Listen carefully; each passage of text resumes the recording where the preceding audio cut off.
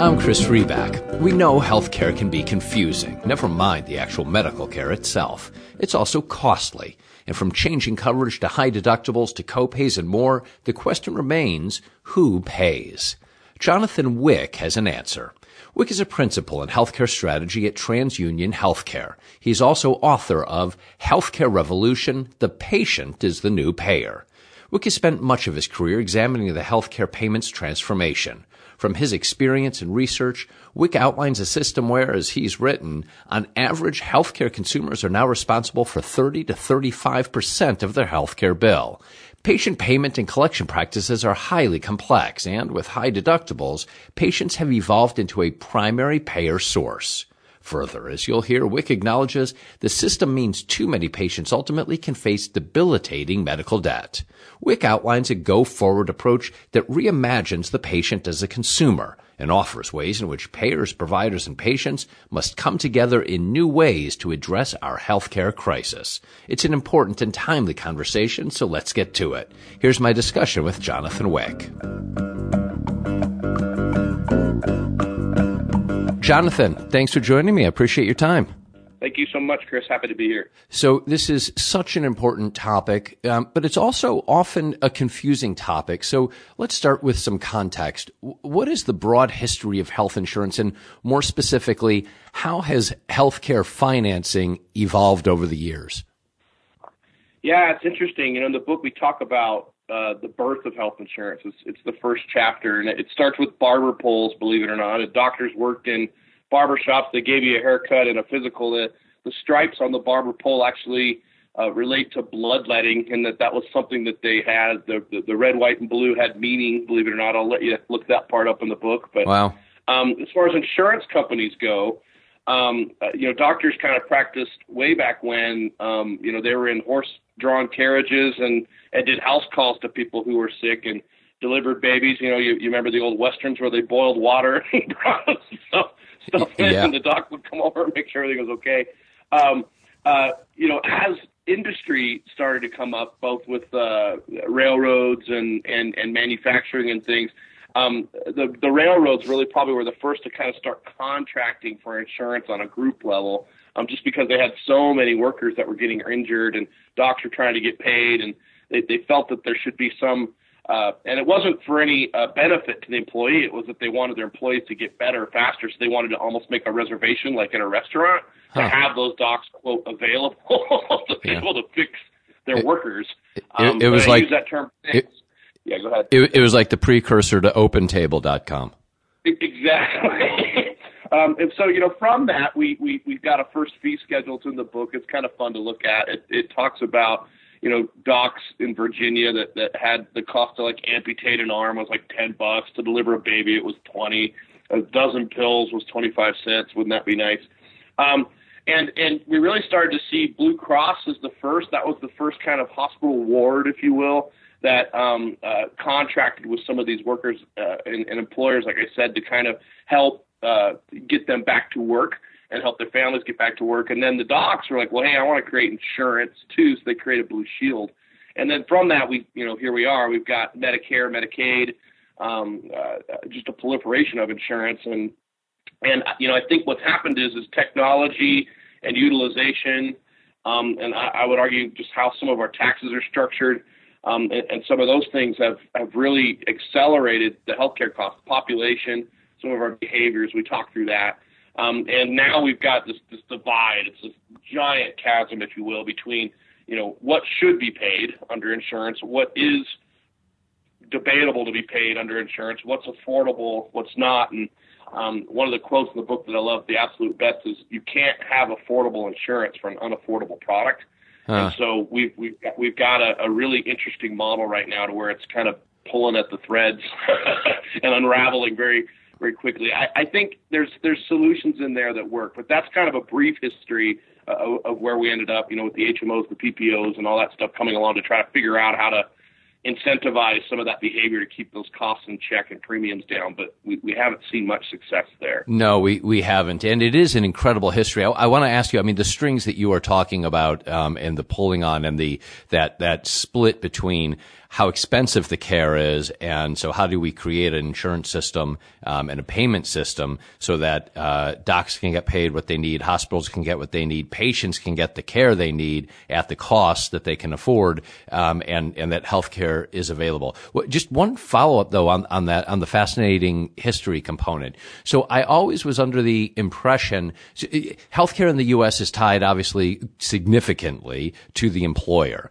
And I always was under the impression that was a post-World War II phenomenon where employers were looking to insert additional benefits when there was so much employment opportunity, so to insert that as a benefit to help differentiate. And what you're describing is, did the idea then actually originally come from the railroads? Was that what inspired the post-World War II insertion of insurance as a benefit for employers, or were those disconnected and it just so happened the railroads had done it, 50 years previous? Yeah, I think, like I said, the railroads had a model. Yeah, I skipped over that part. Like the birth of insurance really was from a post-World War II tax benefit, which actually still exists today, interestingly enough, in the effort to not have inflationary damage that was caused by World War I, when we saw in Germany. The government, I can't remember the president at the time, but that president had said, you cannot give raises. We're going to give you an inflationary cap. And so the employees were like, well, how do I attract employees here? I'm kind of done with all the other things. I can't pay them more. So I'm going to offer health benefits as a benefit. And so we are, in a unique way, one of the few countries in the industrialized world that offers insurance as part of an employee salary package. Yeah. And that also has caused some consternation. If employers had their way, most of them would probably tell you they would not want to be in that position today. Yeah, no, for sure. It's one of their largest expenses. But they are nonetheless, and it's very hard to get rid of it. Now, we saw some things in legislation start to remove some of the ACA provisions in that, but I haven't seen anything in the commercial market from a tax benefit anyway go away. But yeah, I think it's it's not an entitlement now, but it's an expectation that when you take a job of some sort, that health benefits are part of that job. The law doesn't require an employer to offer insurance. A lot of people don't know that. It actually is just something that they do from a competitive standpoint. There isn't anything that says, now, if you offer insurance, there's a whole litany of laws that you have to follow. Yeah. If you're offering it, but you don't have to. You're not required, at least not anymore, to offer insurance as an employer. But you do because you have to attract those folks and get them there. And when you do, you got to follow all those rules that our government have. Our government has just a couple of rules. I think there's one or two. But another aspect of what you're saying that's so fascinating of the connection between insurance and employment is we're in an age where the nature of work is evolving really quickly. And so that historical tie, even let's just say going back to the post World War II model, as the nature of work evolves, it will be interesting from my point of view to see what type of competitive market pressures start to get created around what is insurance, how does one have insurance as one, switches from job to job to job, or maybe is in more of an individual employment market. What does insurance look like as the nature of work changes? Yeah, I think you're going to see, it'd be a great topic for the next book, but I think you're going to see an evolution, if you will, of direct to provider contracting, to where insurance isn't necessarily there. So employers may, entice the hospitals directly if they're going to be here and compete with each other. So you're starting to see that now at the Amazon, J.P. Morgan, Berkshire Hathaway. That happening now, and they're touching it on their own employees, and they're hiring healthcare folks in there. They're being very quiet about it, but they basically are packaging an integrated delivery network without an insurance company. There isn't an insurance company in that deal at all. Yeah. There may be a clearinghouse, that's helping process the claims and things, but the utilization review and the actuarial stuff is frankly not happening. So there's something to that. And I think with that, they're going to try to, educate their employees. And I think health literacy is a big problem right now in our country. The emergency room seems to be the care du jour for most things. People try to self-treat themselves or delay things because they're fearful about the cost, or they went to they'll go to their primary care, but the majority of folks are like, oh, the emergency room is there and they'll help me if something really bad happens, which is what they're there for. But they're going there for lots of things that aren't for an emergency room, and that's a very expensive, inefficient, I would argue, way to get health care. They're designed to save lives, and they do it very, very well. But they've got lots of resources there and lots of things happening in that process, and it's kind of like throwing a wrench into a giant engine, Yeah. It spins back off. No, well, so I think, it's not meant to be a primary care facility. It's an emergent care facility and an emergency care facility, and that's what it's meant to be. So we've covered a little bit the history, and you've started to touch on the future of healthcare. Let's talk about right now. The patient is the new payer. What do you mean? Yeah, so right now, patients have about a third of a hospital of a healthcare bill if they have insurance. And what I mean by that is about 15, 20 years ago, with insurance, and we had plans like that if we're old enough. We remember when we paid about $10 or $100 for most things, and it was 10% or 90% on stuff that was kind of expensive, like going to the hospital or having a major surgery. Right? We remember those plans. So yeah, you just kind of expected it. Billing was a lot simpler back then too. You knew roughly that when a bill went over that had a really big number on it, it would come down to a smaller number, and you'd be on the hook for 10% of that or something.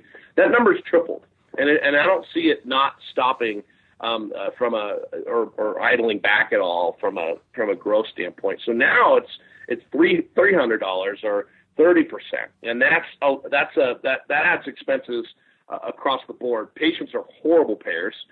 We rank healthcare bills as number 7 behind mortgage, rent, cell phones, groceries, and other things. We don't want to pay them. When we get them, they're confusing. We hope that they'll go down when the next one comes because we know another one's coming. And we hope that someone will call us and explain it to us so that we understand it and then actually want to understand the value and then feel like we should pay. It's a very reverse retail type scenario when you get a healthcare bill. I didn't realize it was that much. I don't think they did all that good of a job, but it's too late, right? They already did it. Very mechanic, like if you like with a car that kind of got fixed with a bad estimate, right? Yeah. And so... Yeah, but like that analogy, maybe you're a little bit more handy with cars than I am, but I go in and I don't know what they're talking about. Under the hood is a complete mystery to me, very similar, and I think that's the point of your analogy, very similar to underneath the hood of my own body inside my, I don't, when you get a medical bill, I understand it. I agree with you. I understand it about as little as I understand the bill that I get from a car mechanic. Yeah, and it's precisely, and I think there's some that health literacy, and you're starting to see this word transparency, which I call the T word in the book because it's being used to, I think, broadly, and the definition needs a little bit of refinement. But I think that transparency in delivery and in cost and things like that makes sense. Hey, we're going to do this test because the reason I have to do this one that's more expensive versus that one is because we don't slow down for a minute and really discuss those things. When we buy a good that we really want, like an iPhone or a car or a television set, that experience is at a much, much slower pace than healthcare, and it's more consumer directed. But I would argue a lot of the things that happen in healthcare don't need to be accelerated at the level that they are, but for some reason they just are. Emergency room completely falls out of this, and sudden onset illnesses, but that's 20% of all the care that's probably delivered is that part to your normal average American. The other 80% of the stuff, it's like you go to the doc's like, yeah, I need to quote pop the hood and find out what's going on. We're going to run some tests and we'll see what it is. I think it's this. I think it's that.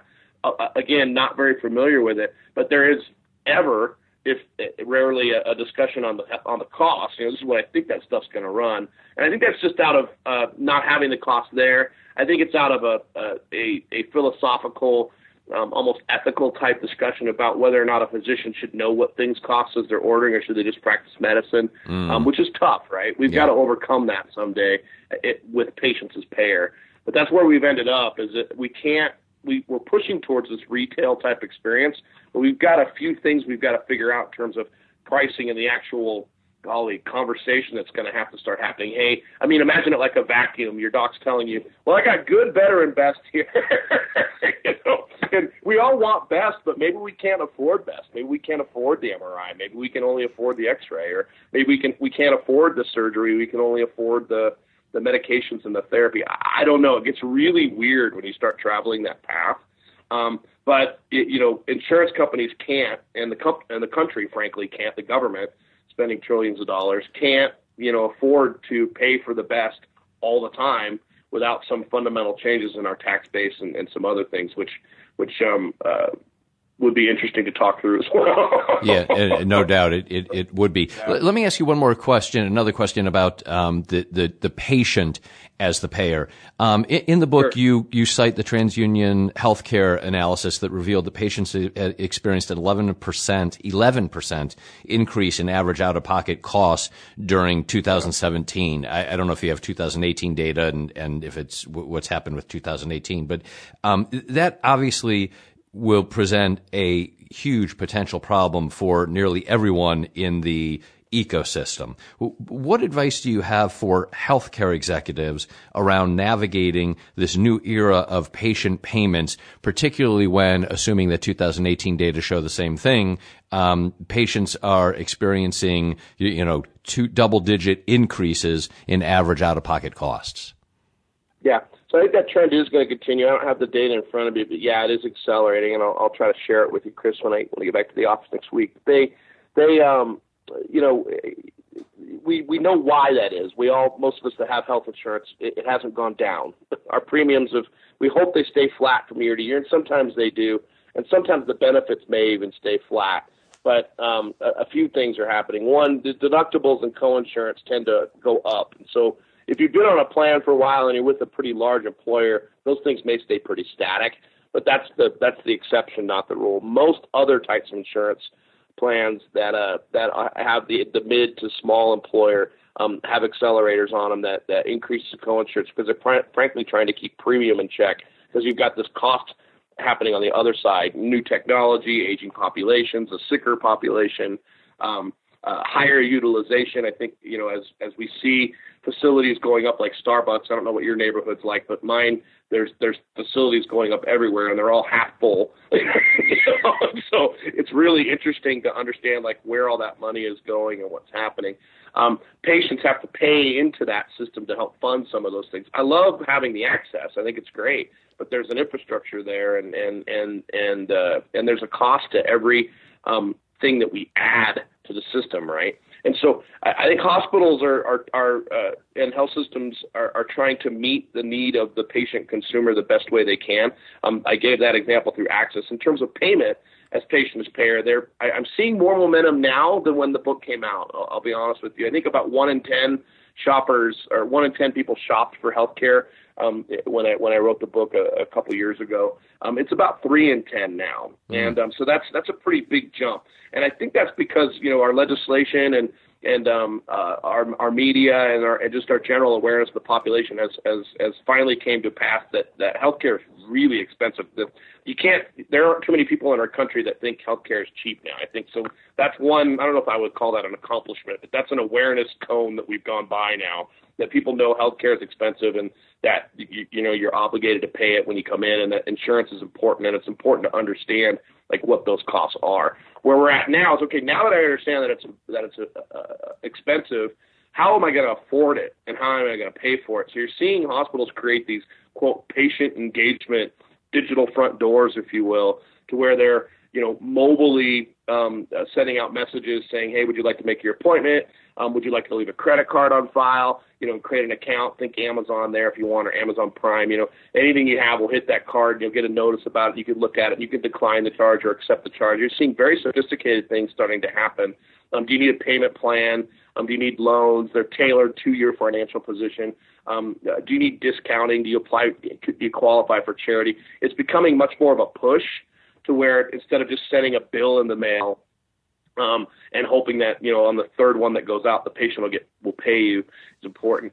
There's still barriers there, I think, Chris, from a affordability standpoint. I mean, $10,000 is still not something a lot of people can just pull out of their pocket and afford. They have to pay it over time. So we're seeing an extension of debt. We're seeing loans getting set up at hospitals in the 3 to 5 year range. Those are automobile loans.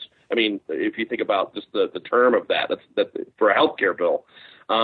So patients are going to become a payer, but it's not going to be for the things that you just buy every day. These are going to be like when you go buy a car. And we love when we get a car. We don't like that coupon book or those payments that we have to make later. And you're going to see healthcare start to structure itself to that, because that's what healthcare bills cost for the most part, and you'll see those bills start to grow, and the payment mechanisms around them evolve as well.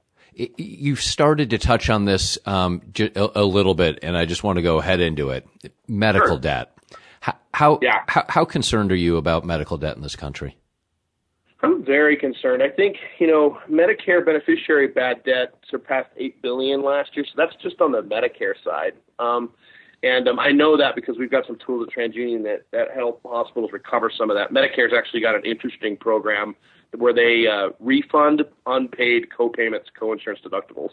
So that $8 billion, there's a way to get back at it. I think medical debt's a large issue. I think a lot of people go into medical debt. One of these times, Chris, when I'm doing one of these interviews, I hope I won't have to say this, but bankruptcy, the number one cause is still medical bills, and because they're unexpected and they're large, and so I'm concerned about how the industry is going to do with financially clearing as patients, because one of my mantras when I was at the hospital, and my CFOs as well, was patients should always pay within their ability. And if they can't, your charity program should pick up that slack and figure it out. So if you've got things structured right, you should be able to get patients into some sort of tailored funding mechanism that matches what their financial position is. And I don't think we're doing a good job of that across 100% of the patients. If you ask hospitals, they'd say they're getting at what they can with what they have. But that's a way to prevent medical debt, is to really, stratify that bad debt portfolio, get patients appropriately classified into the charity program, set them up on those payment plans, get them to the right level of care. You're seeing a lot of traction in that now. Rules like EMTALA kind of hinder a hospital's ability, ties their hands a little, because they have to treat that patient when they're there instead of offering other options, as silly as that sounds. And so, when you come into the emergency room, they've got to stabilize and treat you, and the costs drop. There isn't a U-turn there. But imagine, hey, you just have a fever. This really isn't appropriate for the emergency room. Here's an urgent care, or here's Dr. Wilson's number. Call him in the morning. The liability and the legislation barriers that are there are too prevalent to prevent it. So you see a lot of medical debt coming from emergency room visits. I'd say that's probably the majority of them, especially ones that turn into an inpatient admission. And it's growing. I've got numbers at my desk I can get you later if you want. And incredible. I mean, you're starting to get to maybe not the root cause, but among the root causes. I mean, you said, 15 minutes ago, how one of the major problems with our healthcare system is we, because of the cost, we all put off care, and until we try to self-diagnose, et cetera, until it's too late. And then we go to the emergency room, and that becomes kind of a primary care facility. As you just noted right now, that then has a pile-on effect of that's really expensive care. And all of a sudden, for a fever, in your example, where I could have seen Dr. Wilson at whatever cost, I'm now in the emergency room for 10x the cost of Dr. Wilson,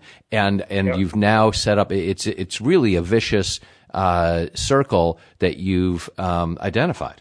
Yeah. There's lots of factors in cost, but that's certainly one of the big ones. There's pharma, the yes, group everyone loves yes, to hate, right? Yes. And then there's high technology too. We're a Burger King healthcare society. I want it right now, right away, every day, and by that I mean it's great that we have such great technological advances and everything with implantables and MRIs and CT scans and things, but those are $2, $4, $5 million machines that the hospitals have to buy to compete with each other, and then that cost gets passed down to the patient too, just because. So there's ownership at all levels, I think, in healthcare costs. We've got population stuff. The book talks about the silver tsunami. We've got underpayments as well as we expand Medicaid for coverage or through the ACA. That's actually an indirect driver of high healthcare costs as well. Those plans are awesome to give someone coverage, and I think it's great. The problem is the funding mechanisms behind them actually put the hospital in a poorer financial position than if they had commercial insurance, and self-pay may have opened up some doors as well. I think having expansion and having the ACA plans and things in place is great, but the patients can't afford a lot of the plans that are set up that way. They have extremely high deductibles, the $6,000, $7,000, $8,000 range, and that turns into medical debt quickly. And I think on the Medicaid side, as we've expanded these states, they're paying 10 cents on the dollar, where a commercial payer maybe pays 40 or 50 cents on the dollar. And you wonder which one of these things are helping or not as you go. I think it's great to get folks on coverage, but we've got to look at the next step, which, okay, now that they've got coverage, can they afford the plan that they're on? If they can't afford the plan that they're on, does that make it better or worse for them? So on and so forth. So this patient as payer concept really needs to be one of the first decisions that it looks at as we look at just the overall healthcare cost package and how hospital getting risk, because nobody that I'm aware of is making money on Medicaid, and it actually becomes a loss leader in a lot of hospitals. Hospitals want it because it allows them to treat and get some payment, but the payment structure that comes from the states and the government isn't covering the costs that the hospital has to incur, and so it creates a debt issue as well. And so to close out, let me pick up just a little bit on the Medicaid question and more broadly a policy idea that we're at the beginning of a new political cycle, and I don't need you or am asking, and I'm not asking you to take political sides, but I am asking you as someone who thinks about the healthcare industry, I guess 24/7. Maybe you take an hour off once a week. What you think? Obviously, there is a new. It's not a new idea. There is an advancing idea, particularly among Democrats and some of the new Democrats who've taken office, around Medicare for all. And as we enter this new political cycle, that idea that, was kind of a little bit out there even 4 years ago, or 2 years ago, I guess at this point, 3 years ago, is really coming more center of the plate. Without assessing the politics, what about the policy? Would this be helpful? Sure. Is it practical? What's your take on the idea of Medicare for all? Yeah, so I think having health insurance that can get as many Americans on it is good. And so, and as I mentioned before, they need to be structured in a way to where those costs are very transparent and there's funding and assistance mechanisms for things. An example of that, just on an extreme, is if a single payer plan came out that had a $15,000 deductible on it. I don't know that would necessarily help a lot of people that are going to the emergency room and inpatient necessarily, because they couldn't afford it anyway. But the copays and things for the primary care and maybe some incentives there would help. I think, and I firmly believe this, that you will absolutely see healthcare become the number one debated platform in the 2020 election. I firmly believe that. I think you'll hear about where pre-existing conditions go. I think you'll hear about the effectiveness of Medicaid expansion and the ACA, and then you'll certainly hear from the Democratic side. And there's about 6 or 7 ideas right now, all the way from Bernie down to some old things that Paul Ryan, who's not in the seat anymore, has came up with Lamar Alexander and Murray, some other plans that are there, and Paul Ryan's plan on the Republican side have some ideas. It's a better way plan in terms of how to replace some of the things that are with the ACA. So what the difficulty is in our country is that we are very polarized on this subject. I think there's an entitlement discussion on the Democratic side in terms of that healthcare is a universal right, and that we should figure out how to offer that and fund it in a way that there's a lot of equality there. On the Democratic side, they want, or the Republican side, they want to look at entitlement reform. So is Medicare and Medicaid doing things in an effective way? There's a lot of spend happening. Is the ACA necessary? Is a question they're asking. Is there things that could be done with Medicaid block grants and to where there's more control at the state level in terms of managing healthcare in ways that we did decades ago? What I think is going to happen is you're going to see a few bills get presented early in February, March of 2020 after the election happens. And a lot of this is going to depend on whether things stay the same or change, whether President Trump gets reelected or not, and whether the House and Senate stay in the houses that they're in now because they're split. If they're split, and I think it's going to be really hard to get anything done no matter who the president is. If things become aligned one way or the other, you may see some changes happen either in healthcare reform or expansion. There's some bipartisan things in there. I always like to cheer people up when I talk about this. There's a lot of attention even right now on drug pricing, which I think is great. I think they're really they're not beating up on the pharmaceutical companies, but they're trying to have some rational discussions about why a drug can go from $5 to $500 in 4 years, and understand the legalities and the quality and the profitability of those types of things, and trying to put caps on that. There's a surprise out of network bill that's even being debated now, which is great. That's hey, you were under anesthesia, or you went to the hospital and no one told you that Dr. Smith is in Nebraska or in another county in Nebraska and doesn't participate with this plan, so he's quote out of network. His bill comes in the mail and it's $50,000 and you didn't know.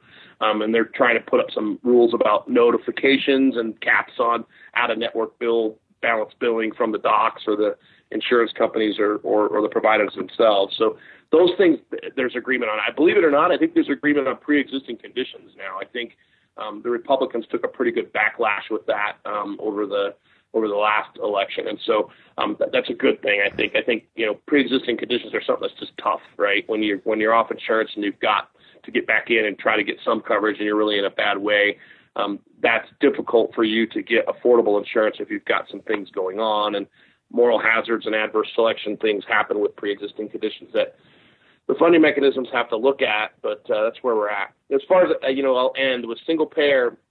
What I would encourage everyone, including you, Chris, to look at is the book talks about who pays the monkey. Who's paying the monkey.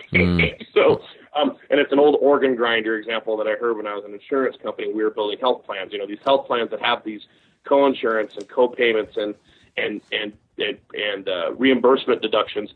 The cost is still there. And one could argue that there's this huge opportunity there, and the funding's still there, but there's still this gap between them, and who's paying that monkey? So if we have a Medicare for all or a single payer plan, is that a tax fund? Is that a out-of-pocket spend from the consumer? Is that a fundamental reduction in the scope and amount of services that are provided at the provider level? Those are questions that as voters we all have to kind of look at, right, and evaluate. I think we're short-sighted as a country when it comes to some of these bills, and I mean that respectfully, but it's, coverage for all, let's do it. Well, what would that mean to you financially is a question you need to ask, and what does that mean to our country financially as well? Because we have a deficit. It's trillions of dollars, not billions, and I don't know that people fathom some of the magnitude of some of these decisions as they go. I'm honestly on the fence with some of it, just personally. I think there's benefits to both sides of these arguments. We've got to curb spend. I think everybody would agree on that from the Republican side. So I agree with some of the things that are happening over there. And then I think on the Democratic side, we've got to figure out a way to get folks that need insurance that can't afford it on it. And then that should balance out this risk pool problem. And we've tried different things. But there's some innovative things you've seen in like the state of Massachusetts. When you go get your driver's license, we've all done this. You have to present an insurance card for your car, your motor insurance. Yep. They require you to present health insurance. Novel concept, if you think about it. You can't get a driver's license in the state of Massachusetts if you don't have health insurance. And that doesn't mean that, they send you the state-run plan and things to get it if you can't afford it so that you can do it. But there's ways to get at some of this stuff versus just, the red button, I'll call it, the easy button, let's make a single-payer plan. I'll end on this. Half of our country is on a single-payer plan right now. Medicaid and Medicare covers about half the country. So you could say we're halfway there or halfway not, so that always adds perspective. As a lot of people don't know that, we have a single payer plan right now with Medicare and Medicaid and TRICARE and the VA. So it's there. It's just a matter of how much that gets expanded. I've seen some interesting models with like buying into Medicaid and such that make a little more sense than having just this universal plan that's like Medicare. Well, that was a long answer. Well, it's a long answer, but it's a thorough answer, and it's a really complicated question. And as you said at the beginning, this is, very likely the central issue in our country, not just right now, but over the coming years. And understanding all the complexities and what's possible is incumbent upon all of us. So I thank you. Thank you for helping explain, a significant portion of it and, for the ideas going forward. Thank you. You have a great day, Chris.